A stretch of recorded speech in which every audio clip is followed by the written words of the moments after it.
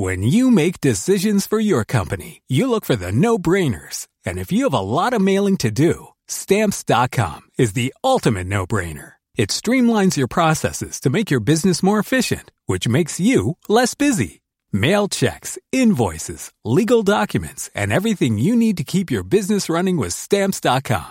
Seamlessly connect with every major marketplace and shopping cart. Schedule package pickups and see your cheapest and fastest shipping options from different carriers, with rates up to 89% off USPS and UPS rates. And with the Stamps.com mobile app, you can take care of mailing and shipping wherever you are. Make the same no-brainer decision as over 1 million other businesses with Stamps.com. Sign up with code PROGRAM for a 4-week trial, plus free postage and a free digital scale. No long-term commitments or contracts. That's Stamps.com. Code PROGRAM.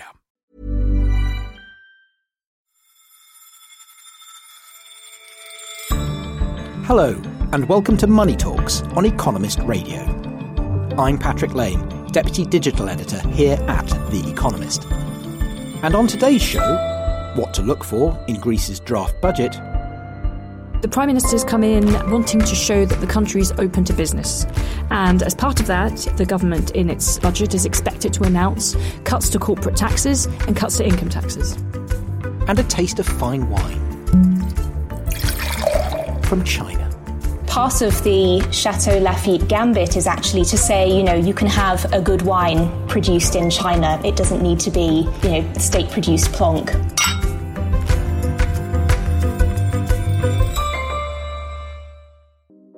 But first, WeWork is in deep trouble.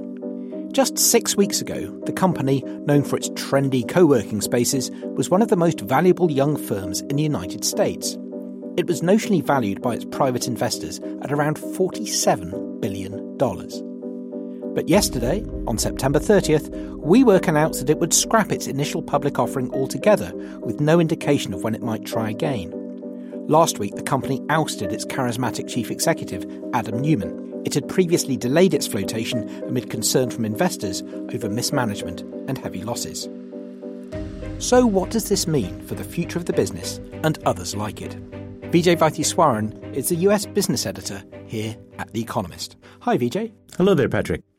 Vijay, to start off, people were asking questions about WeWork's business model before the attempted IPO, weren't they? So what were they worried about? So there's several concerns that have been apparent for a while about WeWork.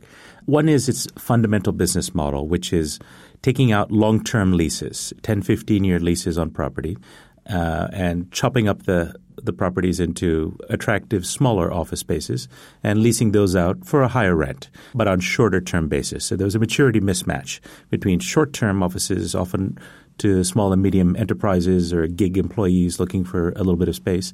But they had on their books $47 billion worth of liabilities on these long-term leases. And that was one of the important concerns. Another one was always the kind of flamboyance and idiosyncrasies of Adam Neumann, its co-founder. He was known as a party boy, talked about tequila in the office and was smoking pot on the side. He had lavish parties for his employees, including a Glastonbury-style summer festival in Britain and a party in Los Angeles every year. These were overlooked by the private investors as a bit like Elon Musk or the early founders of Google. Maybe you needed some certain magic to create a tech company out of what was essentially a property company. But when these idiosyncrasies were brought to the public market, the more common sense investors that tend to invest in IPOs said, we're not buying this. So why did investors' concerns intensify to the point they've now reached of having to withdraw the IPO altogether? I think fundamentally the questions were about governance. People were very concerned about what appeared to be a CEO who had excessive control of the company, but more than that, behaved in ways that were apparently self-dealing.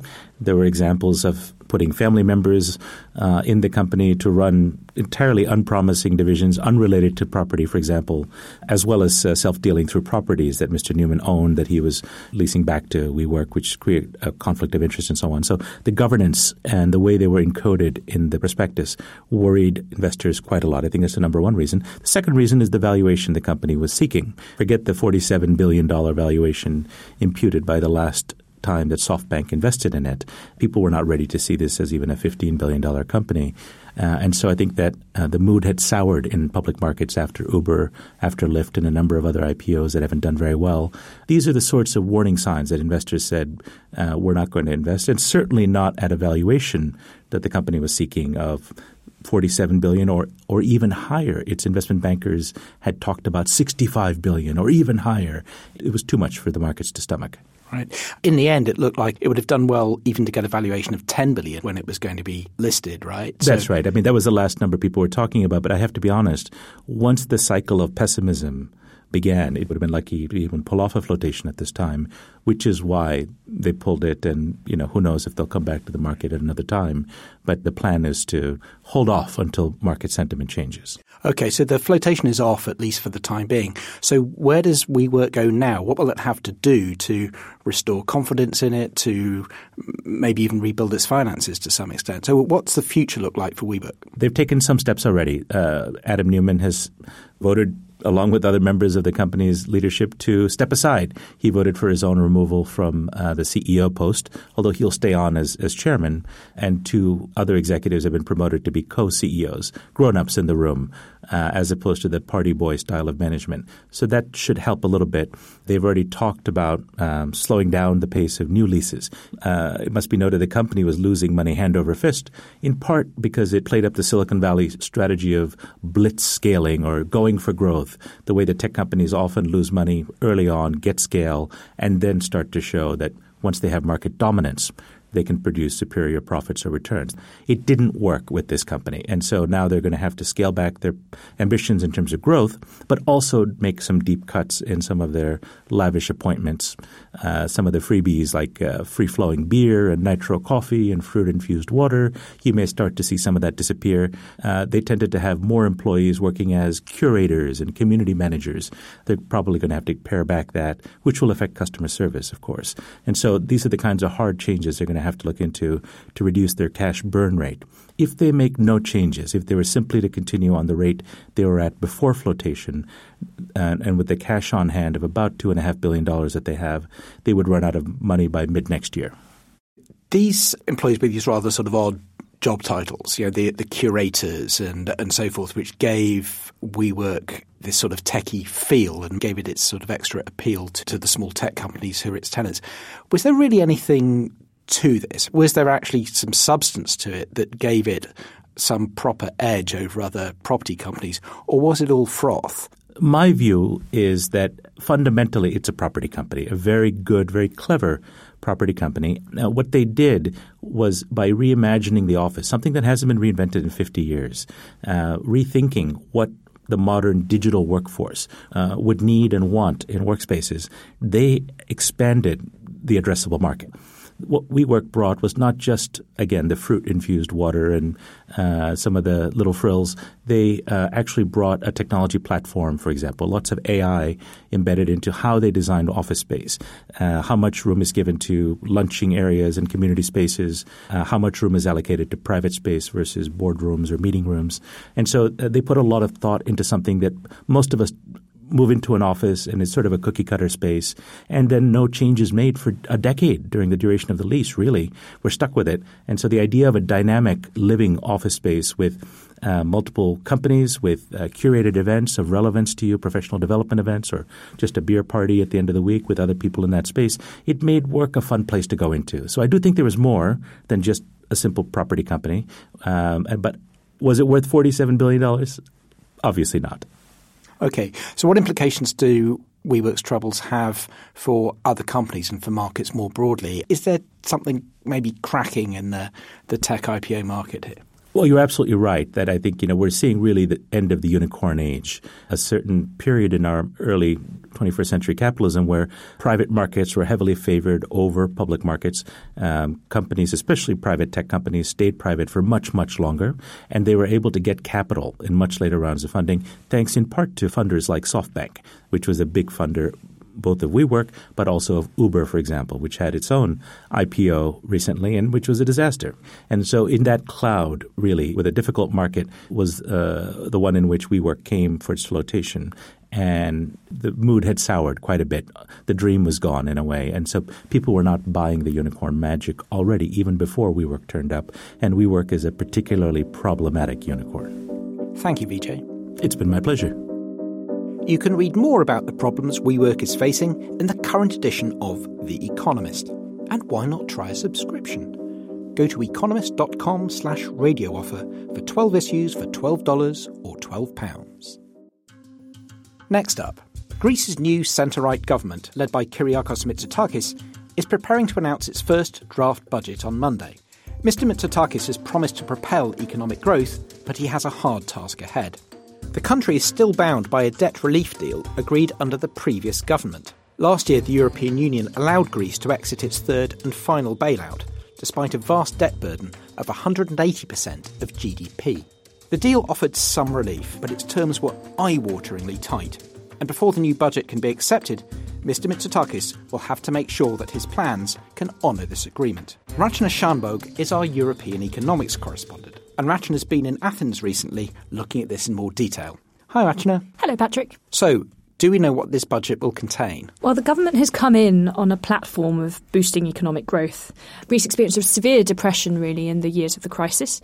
It's returned to growth since 2016, but those rates have been quite anemic at about 2% a year. So the Prime Minister's come in wanting to show that the country is open to business. And as part of that, the government in its budget is expected to announce cuts to corporate taxes and cuts to income taxes. And what's the broader significance of the budget? The new government is from the centre-right New Democracy Party. They're replacing the government led by Alexis Tsipras, who was from Syriza, the left-wing party. The difference here seems to be that the new government is much more open in its desire to bring investors back to Greece, to boost investment in Greece. We know that if you look at GDP figures, investment is about 2/3 below its peak in 2007. So his emphasis really is on doing what needs to be done to ensure that investors come back in. Now, the EU deal imposed some very strict long-term controls on Greece's public finances.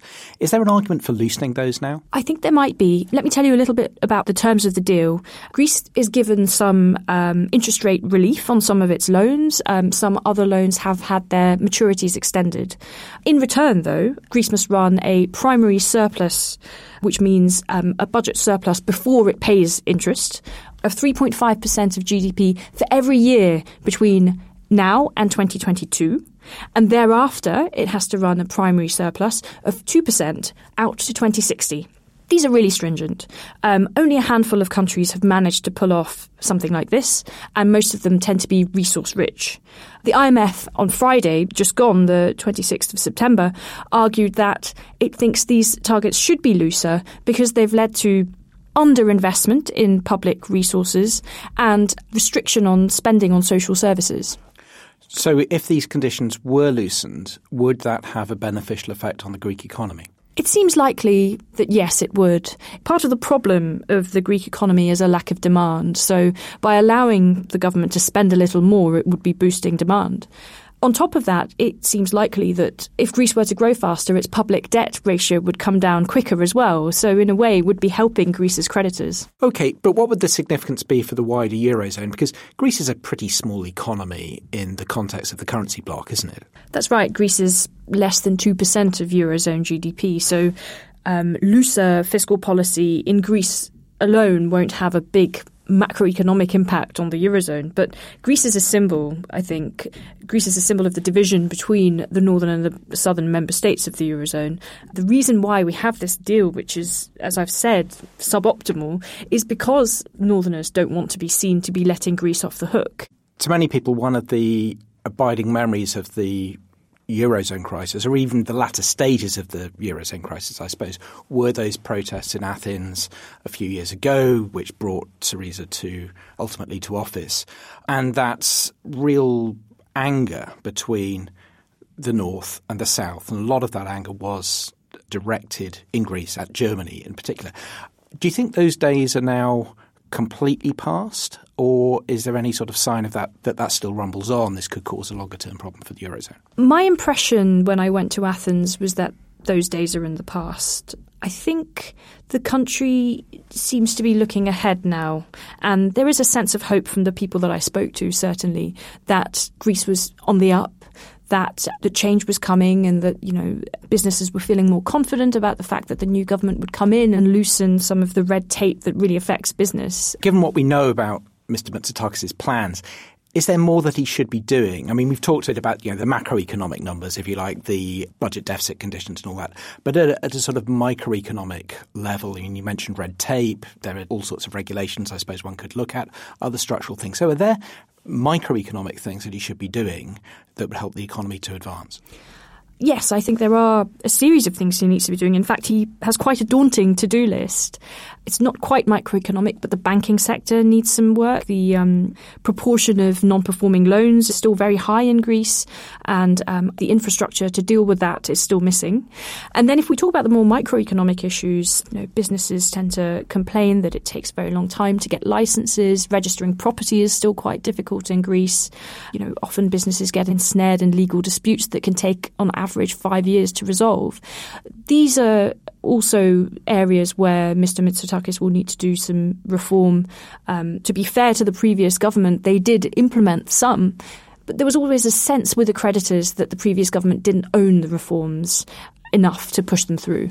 So to come back to where we started with the immediate event ahead of us, the budget on Monday, it's a draft budget. So what sort of steps does it have to go through before it comes into effect? Part of the process is quite similar to that experienced by other Eurozone countries. They will submit their draft budget to the European Commission, which then assesses whether the budgets comply with Europe's fiscal rules. What is different for Greece is that the Commission will also assess whether the budget complies with the terms of the debt relief deal.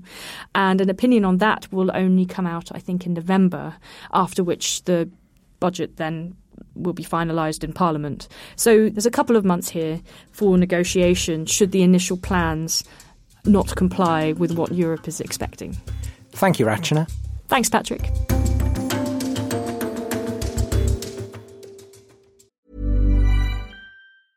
It's that time of the year. Your vacation is coming up. You can already hear the beach waves, feel the warm breeze, relax, and think about work. You really, really want it all to work out while you're away. Monday.com gives you and the team that peace of mind. When all work is on one platform and everyone's in sync, things just flow. Wherever you are, tap the banner to go to Monday.com.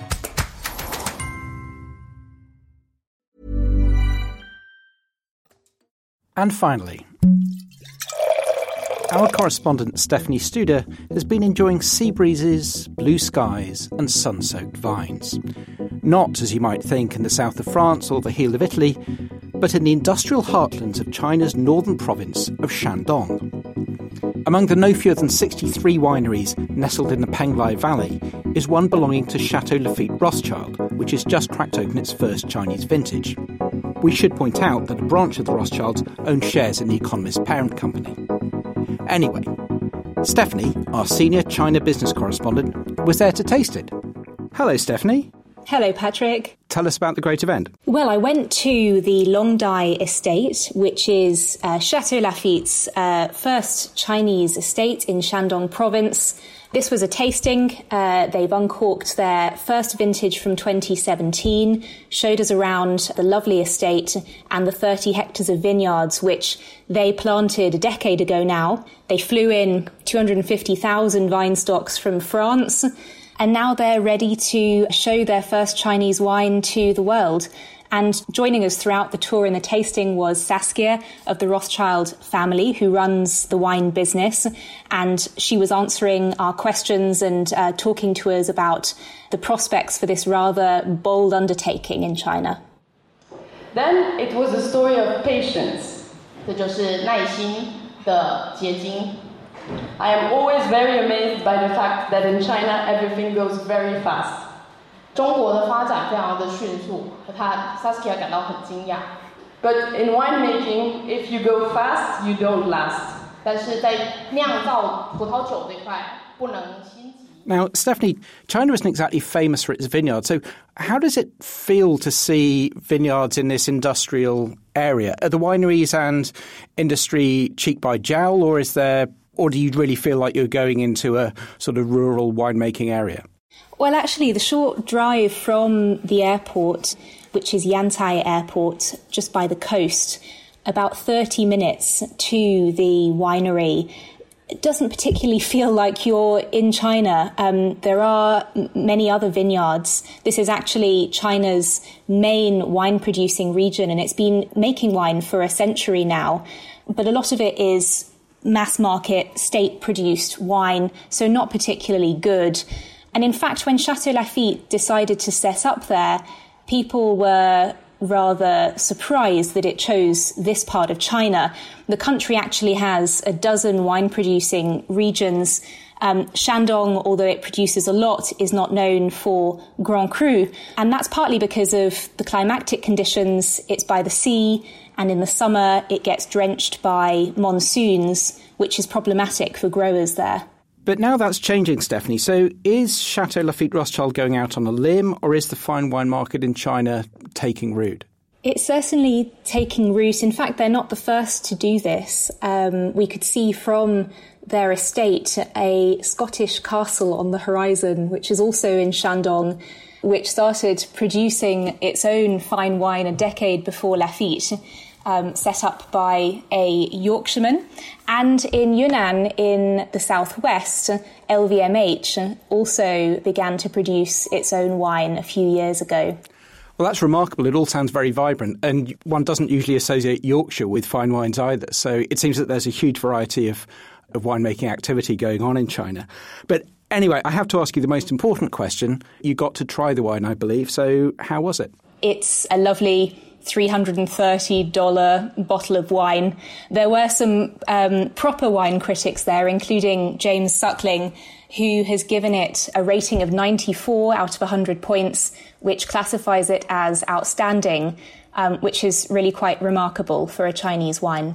So I assume that at that price they're trying to sell this wine to rich Chinese people rather than the mass market. Yes, in fact, Saskia said that what she's really hoping to do is to appeal to Chinese lovers of wine who think that having a famous French label on something that is homegrown is something to be proud of. So she's really hoping that they're going to choose the Chinese wine over perhaps a Bordeaux from their original region. From speaking to some Shanghainese drinking wine at a local bar, I think that might be tough. There's still a cachet attached to a wine that comes from France. And as some said to me, if you're willing to spend that much, then you'll probably fork out a little more for what's seen as the proper thing. And is a mass market for wine developing in China? I mean, presumably that was part of the idea with the state-owned. Is that sort of market developing at all? Yes, it is. It's been around for some time, but it's certainly growing. I mean, wine as a proportion of the alcohol market in China is still quite tiny. It's just a couple of percent. Beer and baijiu, the local strong spirit here, still do extremely well. But I think that part of the Chateau Lafite gambit is actually to say, you can have a good wine produced in China. It doesn't need to be, state-produced plonk. OK. Now, people always say that having started on wine, you should never switch to beer. But just this once, let's take a chance, because this week, Anheuser-Busch InBev, which is the world's biggest brewery, I believe, made its debut on the Hong Kong Stock Exchange. Solid performance. IPO raised $5 billion or so. Why do you think this was a success, if we can count that a success? And what does it tell us about the beer market in the region? Well, in AB InBev's case, interestingly, they decided a few months ago to hive off the Australian operations, which were part of the Asian business that they were floating on the Hong Kong Stock Exchange. And after that, there seemed to be quite a lot of interest from investors. And that's because it had suddenly become much more of a sort of developing market and China story to invest in. So I think people are very excited about the prospects for premium beer. I mean, there is a vast market already in China with some state-owned giants that do extremely well, but higher-end beer has really grown recently, and I think that just like wine, it's going to do extremely well, and AB InBev knows that it's at the forefront of that. Cheers, Stephanie. Cheers, Patrick. That's all for this edition of Money Talks. Thank you for listening, and don't forget to rate us on Apple Podcasts.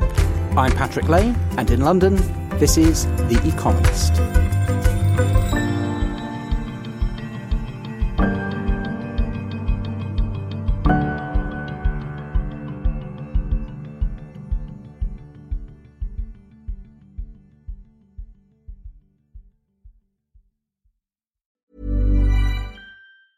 Planning for your next trip? Elevate your travel style with Quince. Quince has all the jet-setting essentials you'll want for your next getaway, like European linen, premium luggage options, buttery soft Italian leather bags, and so much more. And is all priced at 50 to 80% less than similar brands. Plus, Quince only works with factories that use safe and ethical manufacturing practices. Pack your bags with high-quality essentials you'll be wearing for vacations to come with Quince. Go to quince.com/pack for free shipping and 365-day returns.